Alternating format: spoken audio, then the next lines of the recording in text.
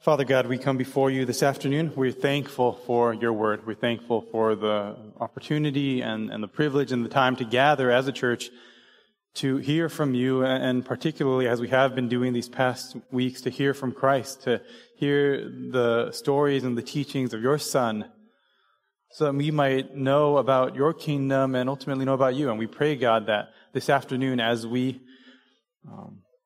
come before your word, that you would give us the eyes to see and the ears to hear and the hearts to receive your truth for our good and your glory. In Jesus' name we pray. Amen. Amen. Well, it's good to be with all of you this afternoon. If you have your Bibles, you can turn with me to the book of Luke, chapter 16. My name's Eric. I'm one of the pastors here at Zoe. And if you are new, haven't had a chance to meet the pastors, we'd love a chance to meet you in person and get to know you a little bit better. You can turn your Bibles to Luke, chapter 16. And while you do that, let me ask you a question. Have you ever been in a situation where you found yourself unprepared? Where you found yourself just completely not ready for what was to come? My kids happen to have a copy of the book, Aesop's Fables, lying out on the couch this week, and I was reading through it, and I found a story in there that kind of pertains to that idea. And you may remember the story. It's pretty popular. It's the story of the grasshopper and the ants. Now, I'll just tell you the story. Just for your information, Aesop has very bad textual evidence, so we don't know what the actual original story said. But there are many versions. I'll give you mine. One day in the winter, some ants were working hard, and they were pulling along a piece of corn that they had stored up in the summertime to prepare for the winter, because there would be no food in the winter. And so they had prepared all this corn, and they were taking a big piece of corn out into the sunshine to kind of dry it out so they could enjoy a meal. And as they were busy at work, a grasshopper appeared. And this grasshopper, she was starving, and she begged the ants for a bite of some corn to eat. Now, the ants took a pause from their work, and they asked the grasshopper the obvious question, which is, why don't you have any food for yourself? This isn't your first winter. Why didn't you store up any food in the summer in preparation for the winter months? And the grasshopper replied immediately with the honest answer. She said, I didn't have any time to store up food because I was so busy singing, or in some versions, playing my fiddle, that before I knew it, the winter was here. Have you ever found yourself unprepared, like the grasshopper? You're so busy doing whatever that you weren't ready for what you knew was coming. We've been in a series this summer called Stories That Teach. We've been going through the parables of Jesus from the book of Luke. And in many ways, those fables, right, those Aesop's fables, they're parables too. They're analogies. They're stories that have these animals that are supposed to help us kind of understand these bigger ideas. Because you see ants, and they're always apparently working, right? Ants never look like they're taking a break. They're always walking, pulling something, doing something, headed somewhere. But you hear these grasshoppers or crickets at night, and all they seem to be doing is making that noise that you just wish you could stop. And so you understand that there's an importance. That you can take these ideas and you can think about this story and understand that there is a reason to prepare for the future. And those who work hard for the future will be better prepared. And that idea is what leads to the parable that we'll be studying today from Jesus. In Luke chapter 16, we're going to look at this parable of the dishonest manager. And what we're going to see is that the knowledge of the kingdom of heaven that Jesus has been giving us through all these parables, all these stories, the knowledge he's been giving us is not simply meant to pique our interest, but to help us live and prepare for eternity. So let's get right into it. Luke chapter 16, the parable of the dishonest manager. We are not going to read it all at first. We're going to read it in parts. We're going to go through the parable in 4 parts, starting first with the problem. Beginning in verse 1. He, that's Jesus, also said to the disciples, there was a rich man who had a manager, and charges were brought to him that this man was wasting his possessions. And he called him to himself and said to him, what is this that I hear about you? Turn in the account of your management, for you can no longer be manager. Now, hopefully, if you've been with us for a while, by this point in our series, you're kind of familiar with the way these parables work. Jesus tells an everyday story with nameless individuals who are going to get involved in something that we can all understand in the real world so that we can get the lesson. This time, there's a rich man and a manager. Now, I don't know if you guys have been paying attention to all these stories, but did you notice how often the stories Jesus tells have to do with riches?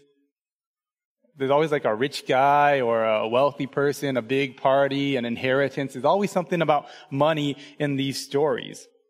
It's almost as if he knows that our ears perk up when we hear about someone who has what most of us really want.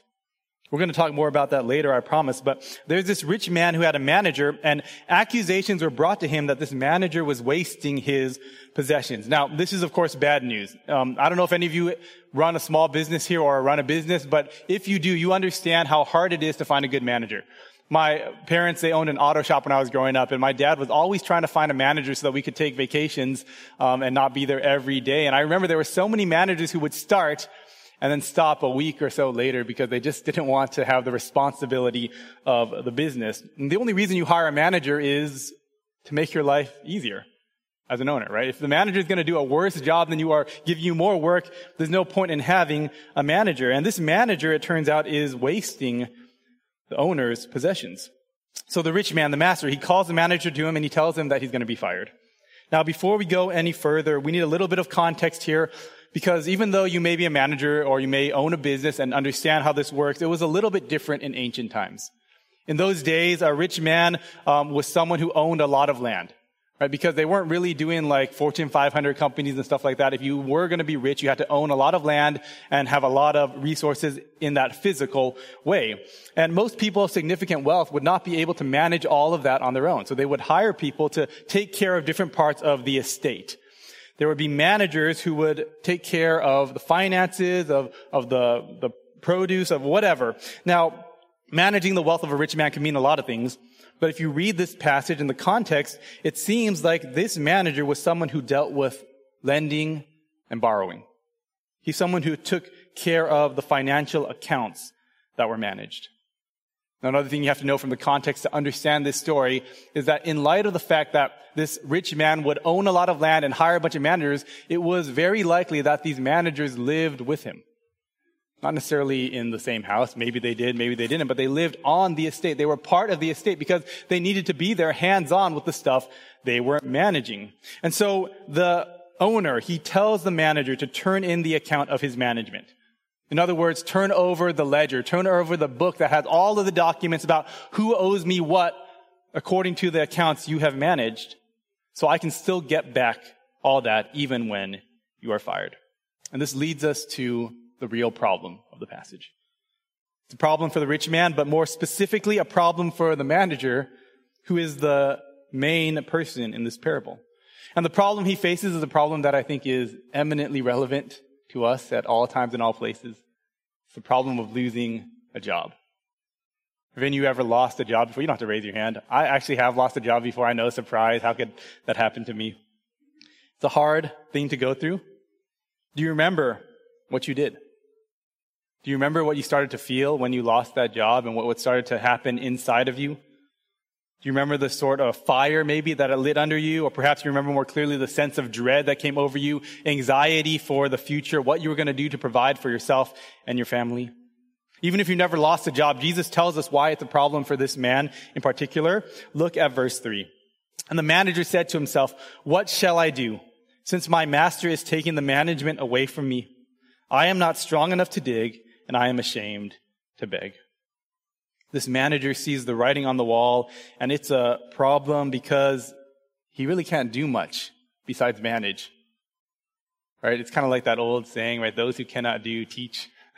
Those who can't do, manage, right? He says, I can manage the workers, but I can't dig. I don't have the physical capability to be out there. And I think that often when I watch the guys doing the roofs lately in Texas, I'm like, there is no way. I would just die if I were doing a roof in 110 degree heat.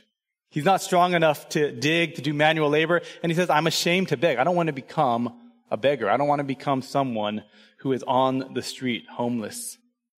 But there is a silver lining. And you can see it in the parable. The master hasn't fired him immediately. He has told him that he will turn in the account of his management, and then he will no longer be the manager. There's a little bit of time left to do something about the impending end of life as he knows it. And so my second question for you, whether you have lost a job or not, is what would you do if you knew you were going to lose your job in 1 or 2 days? What would you do with the time you had left? Now, I know a lot of you here, so I imagine a lot of you would just call in sick for the last 2 days. Maybe you're particularly vindictive. You go about erasing all of your work or messing up your files or something or corrupting the server. Hopefully you win it. Okay, that's a bad idea. But I think most of you, like this man, would see an opportunity to go about preparing yourself for what's to come. Right? Maybe downloading the contacts off of your phone that was given to you by the business so that you would have some way to contact people in the future.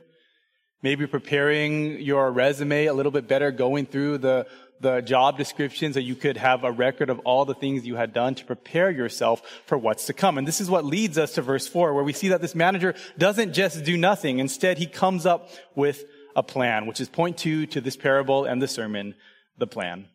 Look at verse 4 with me.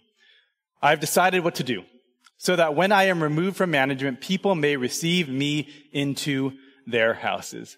Now, I've been thinking about this parable a lot. I've been thinking about it for the last couple of weeks, and I've been writing about it, and I've been dreaming about it. And sometimes when I dream about it, I think of it kind of like a movie, like a heist movie. You know, he has this plan, and there's these steps that he's going to take to make sure everything goes according to the plan. And the first step is to find friends.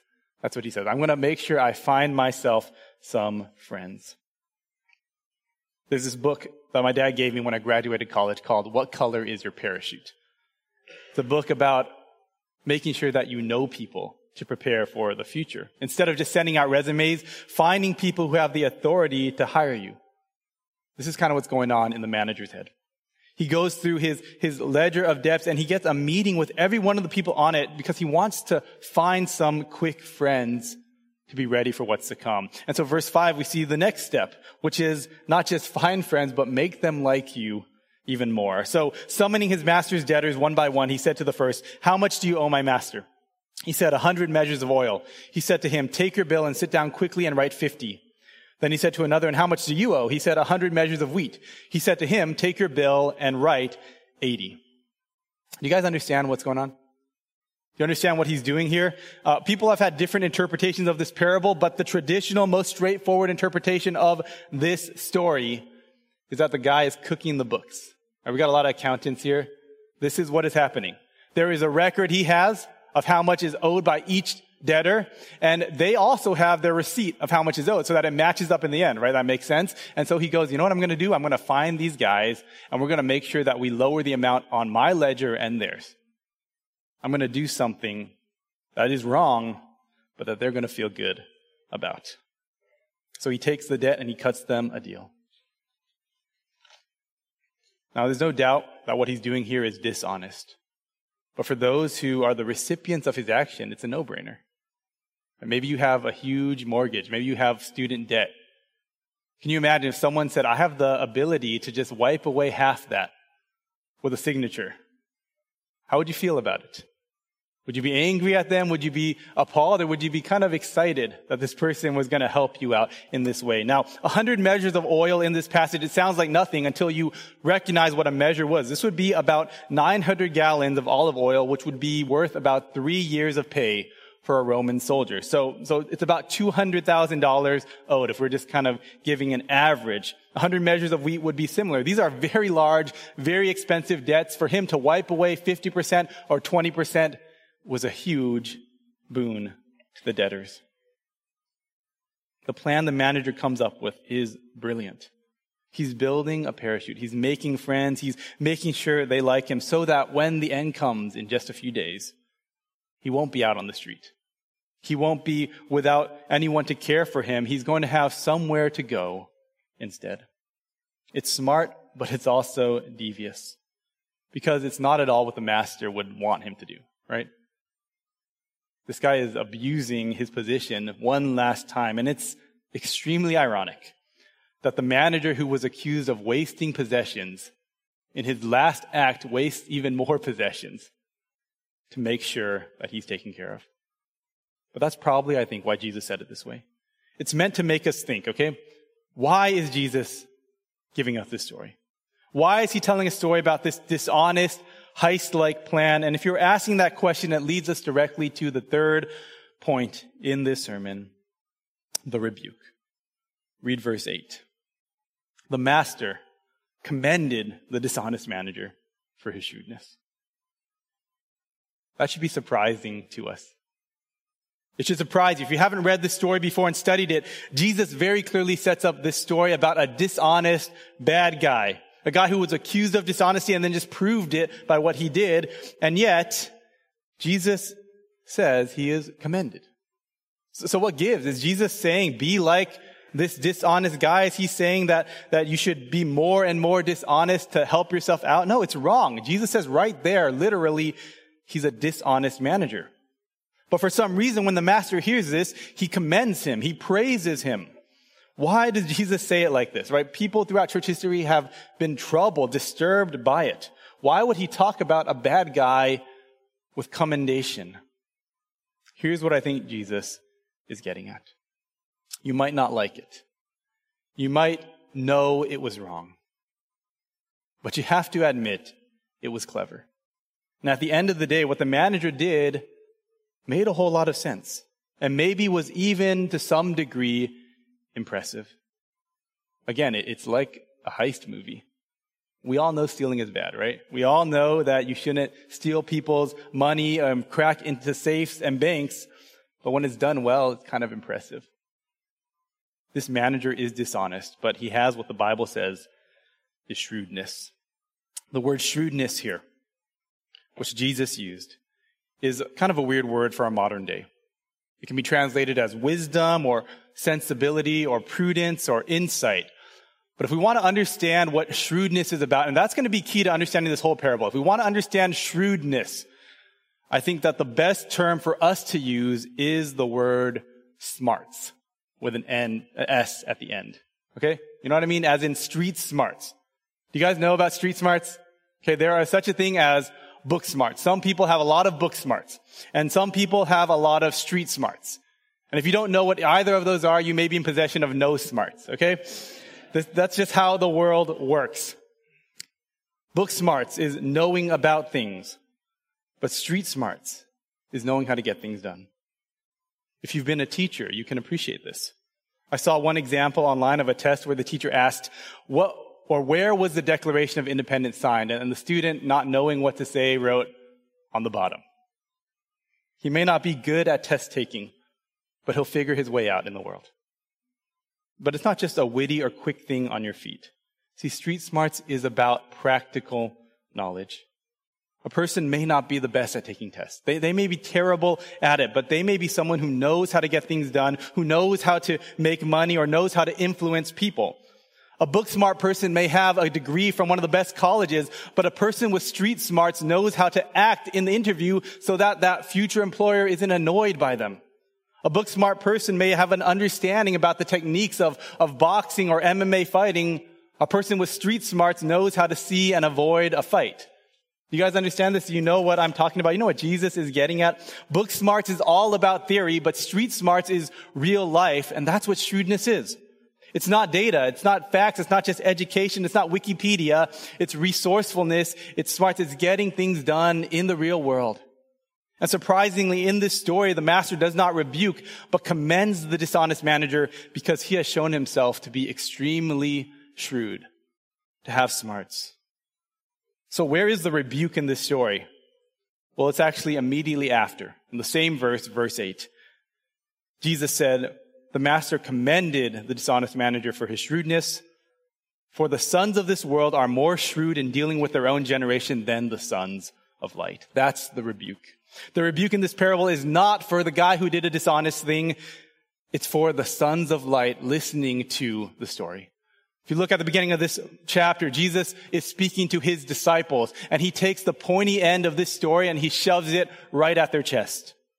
The rebuke in this parable is not for the manager. It is for them. It is for us who claim to be sons of light. And can you imagine hearing this for the first time? Can you imagine being shocked and disturbed that Jesus would commend this person in the story for his shrewdness, but say that you are a fool? He says the sons of this world are more shrewd in dealing with this generation than the so-called sons of light. Now, who are the sons of this world? Literally, what it means is the sons of this age. Jesus is talking about people who only know about and care about this world. People who aren't thinking about the supernatural, people who are unspiritual, people who are just living their best lives now. And who are the sons of light? Well, this is a phrase that would have been used in the ancient world to speak of God's people. We understand that it's not that weird to us, so we don't use that same terminology. The sons of light are people who supposedly know God and are close to God, think about God, are pleasing Him. If I were to try to get the same feeling today, I'd probably say many unbelievers seem much more smart about their dealings with the world than Christians. It's a rebuke. Now, what exactly is Jesus rebuking? We need to understand here. Jesus is not commending dishonesty, but He is condemning hypocrisy. And Jesus is not commending greed, but He is condemning half-baked religion. And Jesus is not even commending street smarts itself. Instead, He is condemning a casual, cavalier attitude towards God, especially from those who claim to be all about Him. You understand what Jesus is saying? You see, here's how the sons of the world are more shrewd than the sons of light. It's not because they are better at making money. It's not because they make better music or whatever or art. It's not because they are better at making their way in the world. It's because they are more consistent. They lie and they cheat and they manipulate to build up their pockets. But they're just doing what they said they were going to do. Right? The people in this world say money is what it's about. It's all about living a good life now. It's all about having the most toys and the most possessions and the most whatever, and they live that way. But what about the so-called sons of light? Well, we say we're all about heaven. We say we're all about God. We say it's not about how much you have, and yet we often look like we're living exactly the same way. Eternity, life after death, the kingdom which is to come. You can't take it with you. The love of money is the root of all kinds of evil. Amen, amen. Christians say these things, so why is it that those who claim to know about them don't use our resources in a way that aligns with that claim? Why is it that if I claim to know for certain that my life will end but eternity awaits, that I still spend all my time investing and preparing for the things of this world, not the things that are eternal? Look at verse 9. What does Jesus say we are to do? And I tell you, make friends for yourselves by means of unrighteous wealth, so that when it fails, they may receive you into the eternal dwellings. Make friends for yourself by means of unrighteous wealth. When he says that, he's just talking about worldly wealth. Okay? Something that is not eternal, not godly. It's just wealth. It's just here on earth.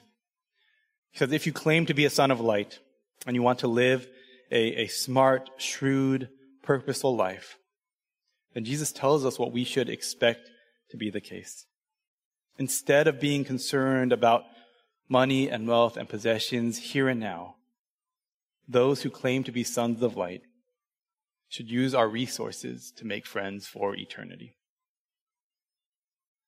Again, unrighteous wealth simply refers to the fact that money and wealth are worldly things. You can't take it with you. But what Jesus also has taught in this parable and elsewhere is that there is a way to invest in the true long term. There is a way to invest in things that will last. There is a way to invest in eternity. And that way is through using what God has given you to care for people. You see, one thing that the scriptures tell us will last forever is people. Right? We're made in the image of God. It's amazing. It's an incredible fact, right? There are all these things that we can appreciate and enjoy about being human beings, but we're made in the image of God. Right? God breathed the breath of life into Adam. We will live forever in eternity with Him or separated from Him because of our sins in hell. So then we ought to remember whenever we are tempted to forget that people are more important than our money. It's that simple, right? You would all tell your kids that. You would all say that people are more important than our money. Just like the manager used his master's resources to prepare for his future, Jesus says that you can use the resources God has given you to care for the people God has put in your life so that in heaven in eternity, in the kingdom to come, you will have used your unrighteous wealth for the good of eternal people. There was another parable that Kenny and Greg talked about this great banquet. You guys remember the great feast? And everyone's kind of going there. Imagine going to this big party, going in and seeing all around you those people who God gave you the privilege to bless with the resources that he has given. That's the picture Jesus is giving us. And it's incredible. It really is incredible. You know, we're not just going to go to heaven and forget what everything was like. We are going to remember things, okay? There's not just this immediate forgetfulness of the world. We won't have pain and sorrow and things like that anymore. But in the end, when you die and go to heaven, or in the end when God makes everything new, in both those places we will remember. And there will be people that we will know have blessed us and we have blessed. How much better of an investment is that than just the things of this world? In the old Christian church, there was a word that was often used that we just don't use anymore. And I think I understand why. It's kind of associated with empty religion and stuff like that. But it is a good term, okay? It's a term that many of you may have heard or read in an old book. It's almsgiving. Have you heard that before? Giving alms. And what it simply means is giving to the poor and needy, giving charity, giving food and money to people in need. Now, in his rebuke, Jesus shows that a shrewd son of light will do this. Now, this is hard, but just hear what the Bible has to say on this subject. Matthew 5, verse 42, Jesus said in the Sermon on the Mount, "Give to the one who begs from you, and do not refuse the one who would borrow from you." Do not refuse him. Matthew 6:3, he says, "When you give to the poor, do it in secret, and your Father who sees in secret will reward you." 1 Timothy 6, the Holy Spirit through Paul says that you must be generous and ready to share, and thus you will store up for yourself treasure for the future. Jesus told a rich young ruler who came to him, "What must I do to inherit eternal life?" He said, "Go and sell all your possessions and give to the poor, and then you will have treasure in heaven." And it's all over the Old Testament too. Proverbs 19:17 says this, "Whoever is generous to the poor lends to the Lord, and he will repay him for his deed." When Paul was going out to the churches and preaching the gospel, and the apostles brought him to account, they wanted to see if what he was doing was right. They said, "You have our stamp of approval." But in Galatians 2:10, remember this one thing though, care for the poor. And yet it seems that perhaps at Zoe, as Christians, as Pastor Eric, I've become very book smart about such things, but I have no experience in doing them. If you want to use the time you have left to prepare for what is to come, Jesus says that you ought to be giving away what you have for the sake of others. Now, that's a huge loaded statement, and we'll get a little bit more into it. But let me just tell you one thing that Randy Alcorn, who has written much about eternity, has said. I think it's a wonderful quote. He says, "Christians in our society habitually think and act as if there is no eternity." Then he goes on to say, "We major in the momentary, but we minor in the momentous." We minor in the momentous. There is a momentous future to come for every Christian. We should be majoring in that, investing for that, looking forward to it. Do you see what Jesus is saying? He's not saying be like the dishonest manager. He's not saying be like the sons of the world. He's saying be better. Use shrewdly the things of this world to invest in the things of the next, namely in people. And you don't have to be rich, okay, to understand this or for this to apply to you. There is an obsession that we can all have, even as Christians, with having the best and nicest things for ourselves. One person wants a bigger retirement. Another person wants a nicer car. Another person wants a newer house. Another person wants a better vacation. Just listen to the rebuke of Jesus and be wise. If God is truly the most important thing, if you are a son of God, if you are a son of light or a daughter of light, and you know his kingdom will come and last forever, then would you shrewdly start to act that way? And that leads us then finally to these last verses in the passage where we see the stewardship. The stewardship. Now, I know that this is not easy things to read or hear. Maybe seems impossible or radical or just crazy. If that's the case, though, that's good. We're in a good place because it's meant to be difficult to hear. We talked about how parables are meant to both illuminate and to conceal, right? We talked about how they both reveal and they also kind of push people away. And you can kind of see how that happens, right? Because they're so extreme. Right? Jesus, why does he say some of these things? It's only if you think that the craziest, most disrespectful, rebellious younger brother could come back to the Father. It's only if you believe that can happen that you will even understand that any sinners can be saved. It's only if you're willing to give up all that you have to God that you're going to even be willing to give up a little. You have to be extreme. And Jesus is saying that you're either for God or against God. He pushes us to this place. And so if you feel like, man, this is crazy, that's good. Jesus doesn't just leave us with this story and rebuke. He ends this parable by telling us why giving to the poor, why not being concerned about our earthly riches is not crazy, but it is the only thing that makes sense. And the reason for that is stewardship. Let's look at verse 10. One who is faithful in very little is also faithful in much. And one who is dishonest in a very little is also dishonest in much.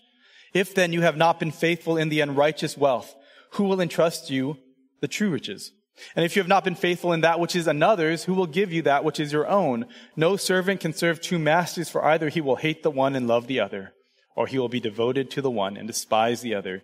You cannot serve God and money. The parables of Jesus often have to do with riches, rich people, money. And if you've wondered why, Jesus tells us here at the end of the parable, because at the end of the day, you cannot serve God and money. It's not that God needs your money, okay? It's not that you will somehow figure out how to get rid of the poor. The poor will always be with you, Jesus said. Instead, it's that if there is something that so frequently takes the place of God in our lives, it's our money and our riches. So Jesus is bringing us along a trajectory. He's giving us a movement of ideas. He goes from a story about cleverness and resourcefulness to a rebuke about being consistent and shrewd with your money for heavenly things and for people. And then he finally brings us to a point where we understand that the reason all this matters is, of course, our relationship with God. Do you see it from the idea of simple shrewdness to the application of generosity to the principle of stewardship? Stewardship, according to Jesus, in these verses, it's the real lesson. This is so important. If you don't get stewardship, you'll never understand what the Bible says about money. You'll never understand what Jesus is saying. It's going to sound like the social gospel or a poverty gospel, right? That if you just give enough away, then you'll be holy. If you just have very little, then you'll be a more righteous person. That's not at all what the Bible says. I know a lot of people who are apparently generous, who are terrible stewards. It's not just about buying people coffees and meals and whatever, big Christmas presents. You see, stewardship shows us that it's not about money at all. It's about God. It isn't simply that money and riches are unreliable, though they are.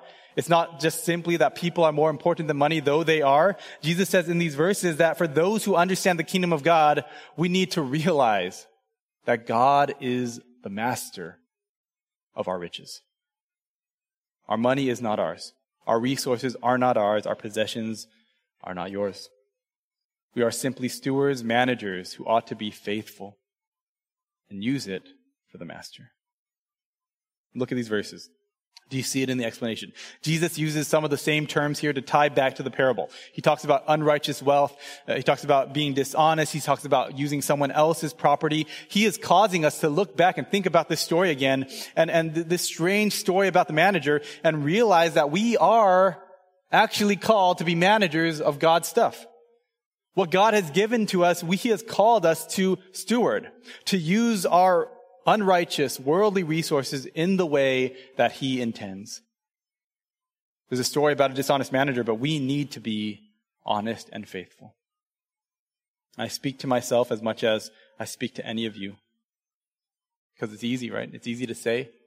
I've read the books. I've written the small group questions about generosity and living in light of eternity. It's easy to say these things, but not learn to live them. And so this parable forces us to take stock of our stewardship. Could it be that if I look at my own life, if I look at my credit card statement, if I look at my spending and giving, if I look at my subscriptions, that God would not judge me faithful? Does it appear, if you were to look at those things, that I think that I'm the owner, not the manager? I've talked about it before, but we live in Collin County, right? The wealthiest county in all of Texas, which means one of the wealthiest counties in the world. We live in a place where it's so easy to just buy into it. We're swimming in the water of riches. It's easy to buy into the illusion, the lie that with enough money, you'll have the life that really matters.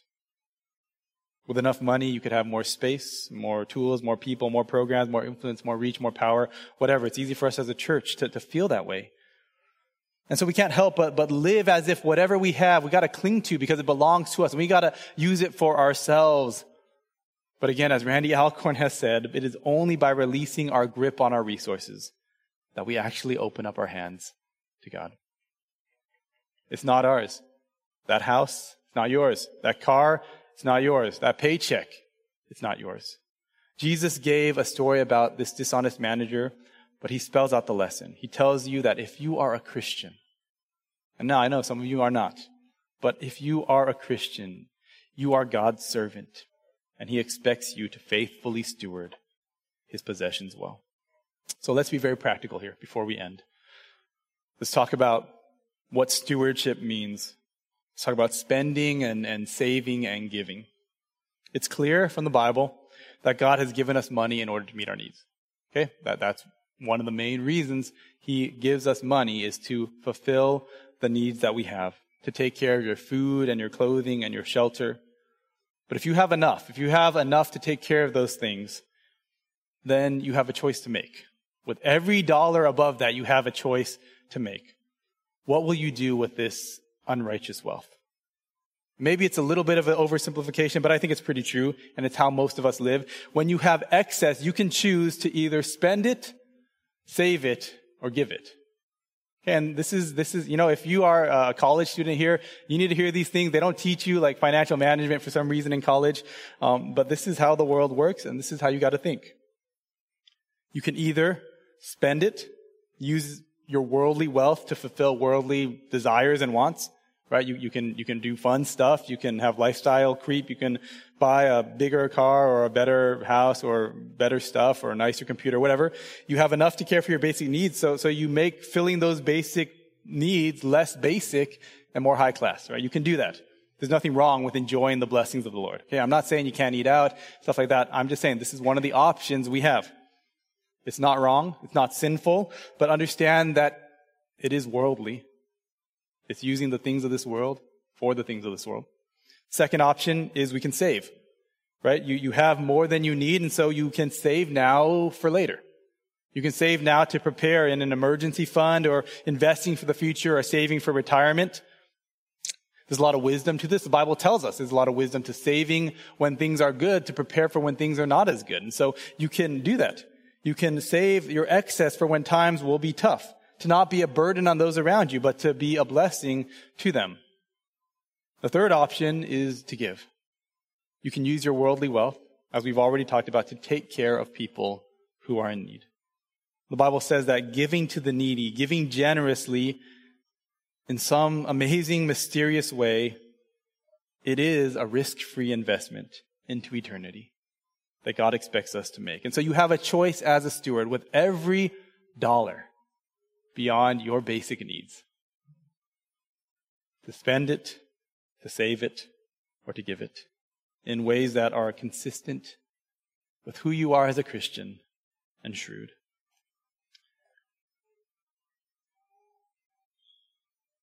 Just for myself, this is hard. I've thought about this a lot.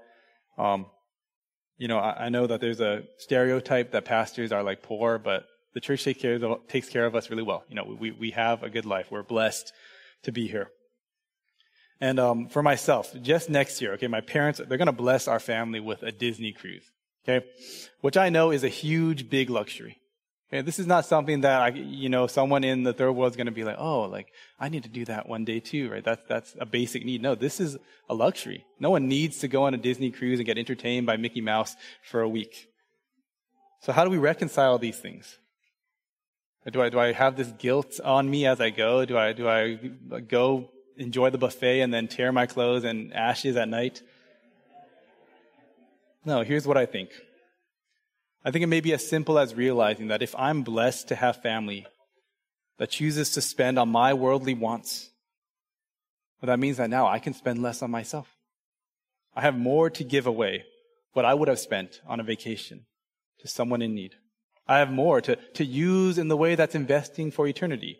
It means that if I'm a person who has invested well and saved well, and I'm blessed to have panned out the way that I wanted, that the stock market went the right way, and I have more than enough, I now have the opportunity to save less and to give more, to help a brother, a sister, and even a stranger. At the risk of my parents listening to this sermon and cutting me out of the will, it's better to generously give to those in need for the Lord's sake than to make sure that your children are independently wealthy, never have to worry about anything in their life. The application is not the social gospel or poverty gospel, but stewardship, because the gospel tells us that we have been bought with a price, and so everything that we have belongs to the Lord, the Master. And I know it's hard. When I feel myself deciding that it's so hard that I'm just going to be inconsistent. I'm just going to live in a way where I give lip service to it, but I don't change anything. When I find myself tempted by that desire, which I think all of us can feel tempted by, I remind myself of the very next verse in this chapter. You can read it with me. Luke 16:14. Look with me in your Bibles. Jesus tells this crazy story. He says, you cannot serve God and money. It's hard. Verse 14. The Pharisees, who were lovers of money, heard all these things, and they ridiculed him. Man, that's sharp. So remember the parable of the dishonest manager. This manager, this trickster, this conniving guy knew how to use what was going away in the short time he had to prepare for what was to come. And so it should be far more true of us who claim to know and receive and believe the secrets of the kingdom of heaven, that we will use what we have been given by God for his eternal purposes. The missionary Jim Elliot once famously wrote before he gave his life, "He is no fool who gives what he cannot keep to gain that which he cannot lose." Amen. Use what cannot last to serve the one who will reign forever. Every sort of experience, item, investment in this world can and will fail. But when you use your money as God's money, your unrighteous wealth can become eternal riches. And that's amazing. We're going to close here. I started this sermon by talking about the grasshopper and the ants, but I never finished the story. The ants asked the grasshopper, "Why didn't you prepare for the winter?" And the grasshopper said, "I was too busy singing, making music. I just forgot. I forgot to prepare for the winter." And do you know what the ants did? Well, there are a lot of versions that have been whitewashed where they just share their meal with him. But in the original version, what the ants say is, "Well, grasshopper, if you sang all summer, then you can dance all winter." In other words, tough luck. This is your fault. You reap what you sow. And this seems to be how the world thinks, isn't it? You reap what you sow. Better luck tomorrow. Do better next time. You should have done it before it was too late. And maybe that's how you feel today, right? Jesus is simply saying, prepare or else. You better get this right or you're not going to be ready for eternity. But that's not really what it's all about at all. Jesus' parables are hard, yes, but they are never without hope. As I think about this fable and this parable, I'm more and more convinced of this. Jesus and Aesop were not saying the same thing. Okay? Both stories talk about the need to be wise for the future, but Aesop, he's thinking in human ways. Okay? He's just this human philosopher. The world tells you that if you fail to prepare for the future, then you're going to get what you deserve. And that's just the way it is. I hope you can learn the lesson and do it. But the Bible actually tells us something far different. Because Jesus, he is a human, but he's God. And he's teaching us not from human ways, but according to God's ways. See, here's the difference. As Christians, as sons and daughters of light, we know in the gospel that we deserve punishment. That what we actually deserve is death, It is hell. It is separation from God. But we also know that because Jesus died on the cross for our sins, if we believe in him, we don't get what we deserve. We receive grace. And so instead of the parable being about getting what we deserve, this is what happens. The parable reveals that it is not by getting what we deserve that we find the motivation and grace we need to prepare for the future rightly. It's because we have not been given the punishment we deserve that we actually have the freedom to live in this way. We need to have our perspective reversed. We don't get saved because we steward well. Instead, because we are saved, we unlock the key to stewardship. And if this were simply about preparing for the future, well, anyone can learn to invest for a good ROI, right? Anyone can learn how to be a financial planner. But it's only the one who has the eyes to see and the ears to hear who can faithfully steward his life for heaven. It's because Jesus paid the debt. Because he has wiped away our sins, because he has forgiven us by grace, that we can be free to steward. And we are managers, right? But really we're more like those who had a huge debt that was wiped away. Because we know that everything we have is the possession of God, and that has been given to us freely, that we have the freedom then to just let go of clinging to it so tightly. In Christ, we find that the riches of the kingdom are unfathomably valuable. In Christ, we find security and eternity and true fellowship with God given to us freely by grace. In Christ, we know that while we were enemies of God, deserving of wrath and hell, we have been given God's undeserved favor and love. And when we understand that, we can respond in love to him. And when we love him, and when we are devoted to him, and when we know that he is the master, only then are we freed from the love of money. Let's pray. Father God, I ask that this afternoon you would help us to see our lives, not just our riches, but all of life as stewardship. And we know, Lord, in this one way in particular, with money and riches, it so easily grasps our hearts, so easily becomes what we live for. We treat money as our God because it practically is. And so, Lord, we repent of that. We know, Lord, that your word is full of warnings, but it's also full of hope. With the fact that our security and our hope and our joy and our riches are found in Christ, free us to use all unrighteous wealth and riches you have given us in a way that is wise and shrewd and ultimately for your glory. We pray all this in Jesus' name. Amen.